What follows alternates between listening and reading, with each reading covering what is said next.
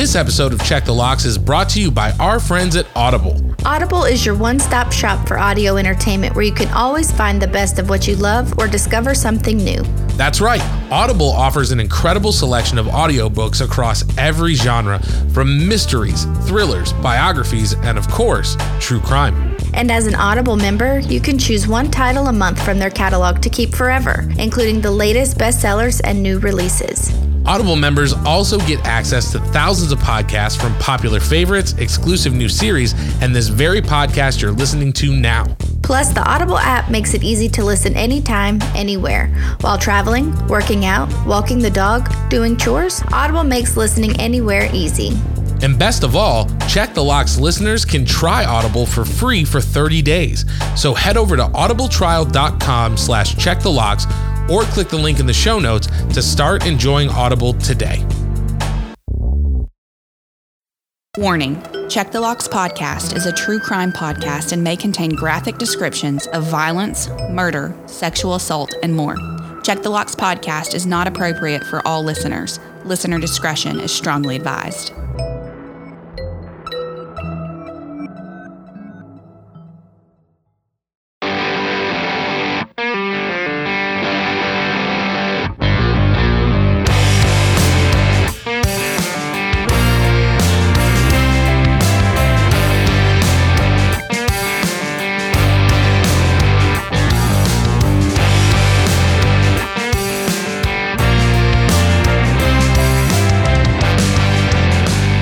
Welcome back to Check the Locks presents True Crime for the Short on Time. As always, I'm John Connor. I'm Olivia Cornu. Saying thank you for joining us this week as we dive into yet another truly terrifying, bite-sized true crime case. Before we begin, Olivia, as always, it's wonderful to see you. How are you? How has your week been? I'm doing pretty good. My week's been really great. Pretty low-key, nothing too exciting. Taking the dog on some walks, doing some chores. How are you? I'm doing pretty good, just trying to get over being sick. And we are still recording on that rough night, but I think that steroid shot that I got is really helping because for some reason I simultaneously feel like I'm dying and like I have the strength of 10 men all at one time. So should be interesting, but I am short on time. I know you are short on time. It is 11:30 Central right now as we're recording, and I am sure that the audience is short on time. So should we quit with the gabby, get into the stabby? Do you think we should just jump into this week's episode? Yes. So this episode, we're going back to 1994, and I had never heard of it, but I'm sure there will be some of our listeners that I think will probably have heard of it. Yeah, and this is one that I have heard of as well. I was very young when this happened, but I do remember it, and do you think we should give a little bit of a disclaimer before we get into this one? Yes, I think that would be the right thing to do.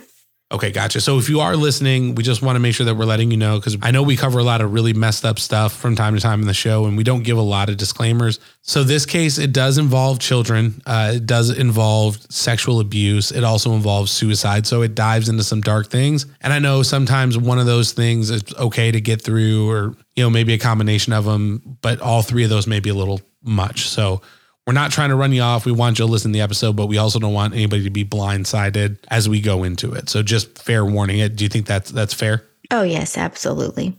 So with that being said, do you want to go ahead and get into it? Yeah. All right. Awesome. Take it away. On October 25th, 1994, a young woman came hysterically beating on the door of Rick McLeod. McLeod called 911 stating that a woman was carjacked at gunpoint. Susan Smith's burgundy Mazda protege had been stolen with her 2 children inside. 3-year-old Michael and 14-month-old Alexander. The woman told dispatch that it was a black male who had taken her car. Now, this story is probably familiar to some of our listeners, like I've said, as it made a huge media presence in 1994. I was only 4 years old in 1994, so definitely wasn't on my radar. Yeah, strangely enough, I was 10. Well, I was 9, about to be 10. And I do remember this story, because I remember my parents talking about it like this was huge national news. And it seemed like every person with a child, especially when it was like the victim had been carjacked and these 2 kids were taken and you couldn't find the kids, like it was a really big deal. But that's really what I remember of it. I don't remember a lot of the details and stuff like that. I know I have a sense of what happened after this, and I don't want to spoil any of the details of the case or anything like that, but it was really a big deal at the time. Yeah, I mean, I think in 1994, people, kids were getting kidnapped, and it was probably being more on the news media outlook and stuff. But I think that this was probably the time when, you saw more of the family press conferences and, people pleading. I think this is kind of like when you started to see an uptrend in that as years have gone on. Yeah, it was definitely crazy at the time. So Susan and David Smith took to the media and pleaded for the safe return of their 2 young boys. For 9 days, the news was full of press conferences, but during this time, police started to become suspicious of Susan. Susan Lee Vaughn Smith was born September 26, 1971 in Union, South Carolina. As a child, she had a troubled upbringing. Her father committed suicide when she was just 6 years old, and Susan herself attempted suicide when she was just 13.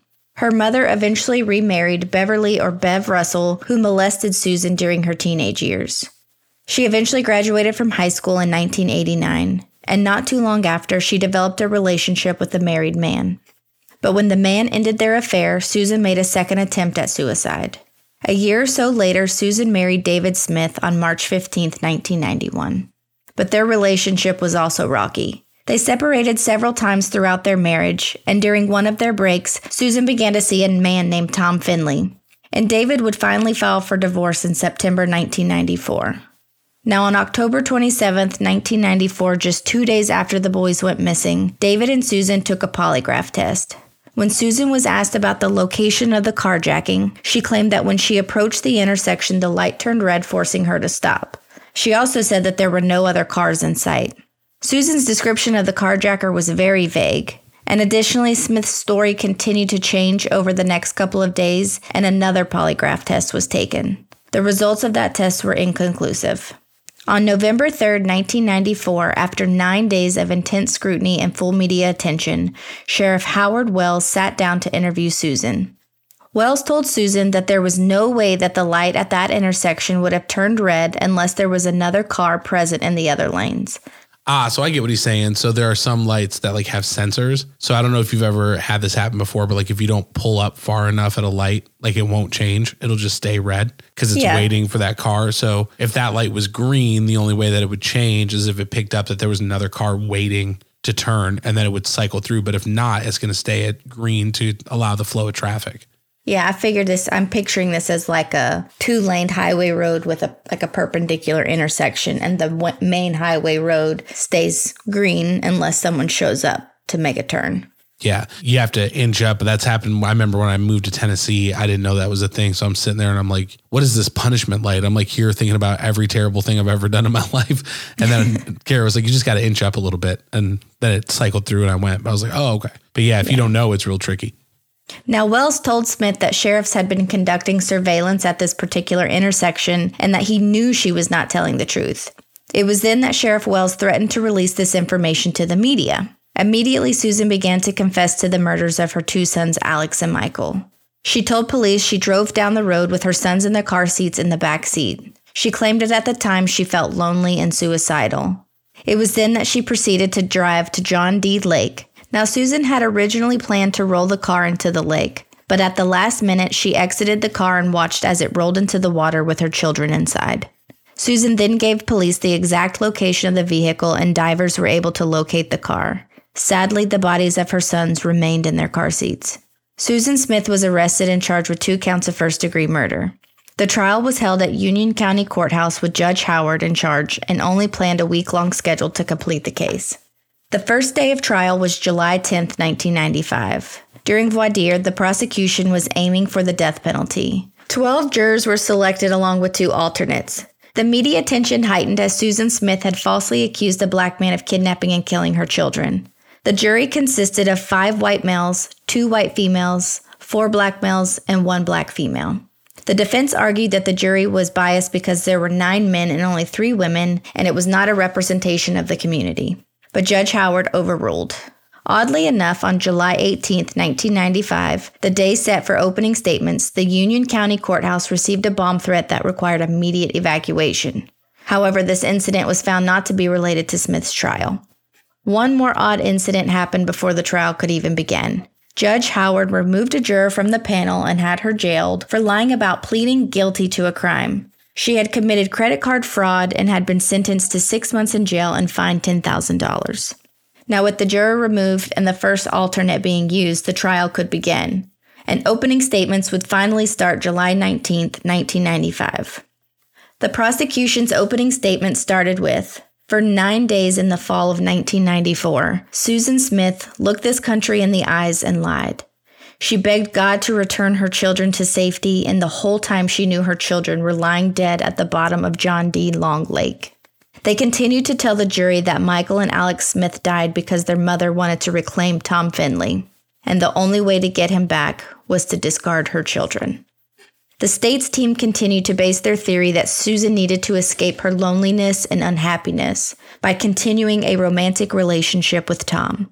They would present a letter found in her sunken car from Tom Finley calling off their relationship. Now, Finley later would testify proving he wrote the letter stating he no longer wanted to continue their relationship, and a big proponent was her children. He did not want to be in a relationship with a woman who had children. The prosecution continued to claim that Susan took her children's lives to selfishly pursue a relationship with Tom Finley. Now, the defense's opening statements asked jurors to look into their hearts and see the disturbed, childlike figure who, after a lifetime of sadness, snapped. They claimed that Smith was deeply depressed and that she had a sense of failure in her life. The defense team had her stepfather, Bev Russell, testify, telling the jury that he did indeed molest Susan when she was a teen, and that they had engaged in sexual relations not long before the incident on October 25, 1994. The defense claimed that she was really attempting suicide again, but at the last minute chose to save her life and losing her children in the act, calling it survival instinct. Smith's team had Dr. Seymour Halleck testify that Smith was competent to stand trial and she was diagnosed with dependent personality disorder. After closing statements, Judge Howard allowed for the jury to consider a lesser charge of involuntary manslaughter, which would have Smith only sentenced to 3 to 10 years in prison. But then, another strange twist with the jury. Right before deliberations began, one juror claimed that they had family ties to the case, and the last alternate replaced the juror. So the jury began to deliberate for 2.5 hours and finally returned a verdict of guilty on 2 counts of murder. Susan Smith was sentenced to 30 years to life with the possibility of parole, surprisingly, next year in 2024. At which time Susan will be 53 years old. That's crazy. Yeah. Now in 2000, Susan Smith, who was 28 at the time, made headlines again. This time for having sex on multiple occasions with 50-year-old prison guard Houston Cagle. Officer Cagle pled guilty and spent 3 months in prison. And in 2001, Captain Alfred Rowe also pled guilty to sexual relations with Smith. Captain Rowe was sentenced to 5 years of probation. During her incarceration, Susan Smith has had several disciplinary infractions, including self-mutilation and drug use. As of 2019, Susan Smith, who was 48, had settled down and not gotten in much trouble over the last few years. Now, as for David Smith, Susan's husband that, she had Alex and Michael with, I was reading an article that said that, he had a hard time, moving on from this. He lost 2 of his kids, and basically he was already on the verge of losing his wife because they were getting divorced. He filed for divorce a month before this happened, but it said he didn't want to have kids. But he eventually remarried a woman named Tiffany, and they have 2 children named Savannah and Nicholas. So I thought that was kind of, special that he was able to move on and, move past this. Never forget, but move past it. So that's this week's episode.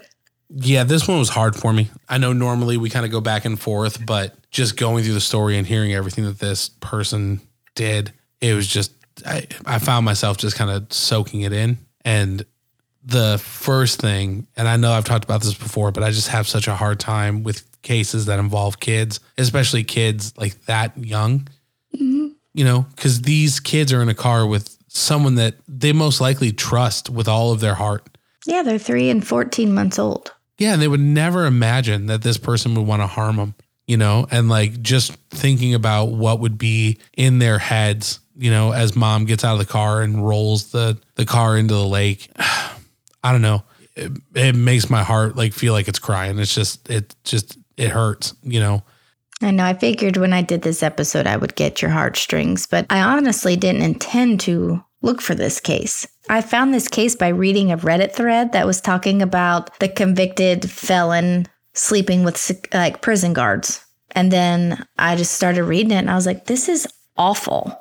Yeah, it's really heartbreaking. I definitely don't think you were like, oh, this one's going to make John tear up. Let me terrorize him. I think, as hard as it is to talk about these cases and things like that, like it's important, you know what I mean? Because I really feel like what we're seeing as we're going through this is the effects of generational trauma, and someone just wanting someone to actually love them. And I think it's very obvious that Susan was a relationship addict. You know what I mean? Like she's just looking for some kind of validation.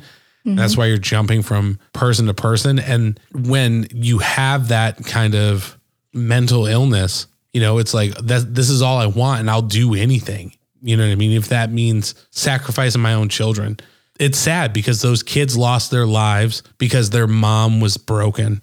And their mom was broken because somebody molested her and took advantage of her. And I mean, even like... And still was to the day of the crime. Yeah. And Tom Finley was 50 years old. Right. And she was 23, I think. So like she was young and he was an older man. Yeah, like when you said that they were still having sexual relations, like her and her stepfather, like up until shortly before this happened, I was like, oh my God, like it's it's insane, and then thinking about how, not only her hurt caused the death of her children, but then also, I'm sure that it caused her husband, like you can't be David Smith and have something like that happen and a part of you not die forever. Oh yeah, absolutely. When my daughter was born, I don't know if I've talked about this on the podcast before, but like I remember her being born and really being afraid up until the point that she got here that like I wasn't going to feel connected to her. I talked to people and people were like, sometimes it is an instant, you know what I mean? Like it takes time. And so I had like this fear that she was going to like come into the world and I was going to be like, I don't know you, we're strangers. And as soon as the doctor put that baby in my arms, it was immediately like, I love you more than like I am a lion and I will kill anything that tries to hurt you. You know what I mean? Yeah. And so like thinking about that, it is just so hard to think that anybody could do that to their kids. This one for me, I'm going to put it at a 10 because of the fact that it is so heartbreaking. I'm not worried about anything happening. I'm not checking my locks. I don't think my mom's going to show up with a minivan and be like, get in the back. But I'm a little too old for that. But it's just it's so incredibly sad and so it's devastating. Terrible. Yeah. On all ends, Yeah. Yeah, that's hard. So I'm putting it out of 10. What about you? I know I just talked a whole lot and I'm sorry, but I had to it was everything I was holding in as you were going through the story. Once I finished this case, I was like, I'm going to really get on John's. That's when I talk about the kids, it really gets you. And I mean, I would be the same way. I am the same way. Yeah, it's hard. But what are you thinking? I mean, where are you at? I'll put it at like a 4. It's not going to make me check the locks. I think on the scale of like criminality, it's a 10 for me, but not scary. But I'm going to put it at a 4. It was definitely tugged on my heartstrings. And like once I knew about it, like I couldn't not continue on.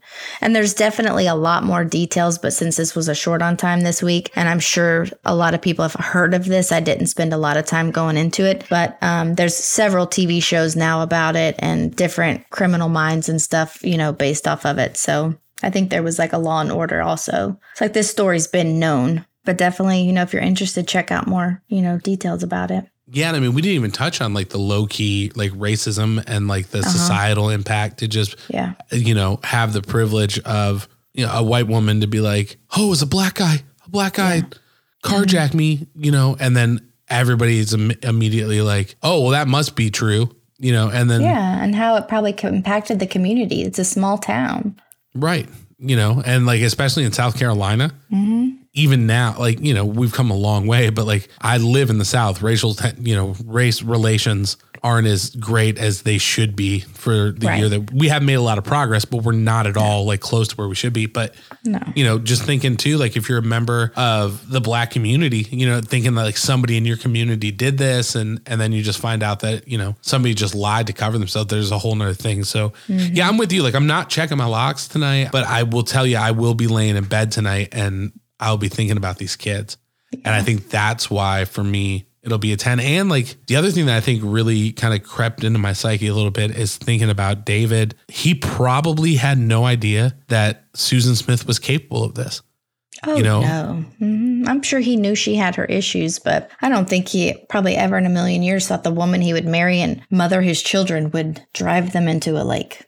Yeah, and that hits on a whole nother level too, because, like being a married guy, like, again, I don't think this is anything I would ever have to worry about with my wife or anything like that. But it's like, it kind of touches on the same thing of like the spouses killing spouses. It's like, I love you and I would never in a million years think you're capable of doing something this horrific only to find out that like you do, So but like she could just disappear. Women just disappear all the time or just run away from their families and abandon their problems. Or just give custody to your husband. Yeah, just abandon your family and let your children live their life with their father. Yeah. And then I also wonder, because with mental illness, it's like, for her, was this a sympathy thing? Like the life that I had is like somehow going to be the life that you are going to like live and you're going to be the victim of all my trauma and all that. And, so I don't know. Like I said, it's just really layered. And what it really comes down to is Michael and Alexander aren't with us anymore. And it's just heartbreaking. You know what I mean? Like when you were talking about them pulling out the car and the kids still being in the car seats, I couldn't say anything. I had to process it. So like I said, I'm sorry for rambling it all out here at the end, but the whole time I was just like, work through it because you're going to have to talk about it. So. All right. Well, that was it, John. Sorry to bring such a downer. I mean, they're all kind of downers. They're all murders, but this one was tough. Yeah, it was tough. But like I said, I think these are important cases to talk about, you know what I mean? And to try to understand. And, hopefully the more that we know about them, especially because that's another crazy thing too, is like when we started this, I never thought like I knew we would be talking about mental health, because like a lot of these killers have mental health. But like what I've found that we talk about a lot is like the lack of mental health services and like people getting the help that they need, from a young age. Susan needed help that she did not get. It's like stopping that first domino from falling, because as soon as that first domino falls, it's just one after the next. Yeah. This was a good one. It was a heartbreaking one. It was interesting going back all these years and like really getting into the details of it. But that is where we are landing on the deadbolt test this week when we are talking about Susan Smith and the murder of Michael and Alexander Smith. But we want to know, where does this case fall on your deadbolt test? As always, you can let us know. Reach out to us on Instagram, Check the Locks Pod. Find us on Twitter, Check the Locks. Reach out to us if you're in the Facebook group. I got to be honest with you. This case is, these are the kind of cases. Sounds so sad right now. I know these are the kind of cases that we do where I'm like, I really need to lean on this community. So like, yeah. Let us know in the Facebook group how you're feeling. If you're, if these kind of cases hit you the way they hit me. I know we touched on that a lot when we did the Athena Strand case. It kind of hit in the same way. So, would love to hear what you think. And if you have children, if you're listening to this, give them extra hugs, tell them that you love them, enjoy them a little bit more. Carve some time out of your day to just enjoy them, because the world's a crazy place. Usually we talk about the Patreon, all that stuff. You know where the Patreon is. If you are interested in supporting the show, you can find that information in the show notes. This doesn't feel like the kind of case where it's like, let's jump into how you can, support us. Yeah. But we will say, listening every week and sharing this with your friends, it really does help us grow. So as always, if that is you, if you're listening and you are sharing the show every week, just know that we appreciate it from the bottom of our hearts. And that is it for this week's case. But please make sure you're subscribed to Check the Locks on your favorite podcast app so you never miss an episode. We will see you next week with another truly terrifying, bite-sized true crime case. But until then, don't forget to check the locks. See you next week. Have a good one. Love those babies.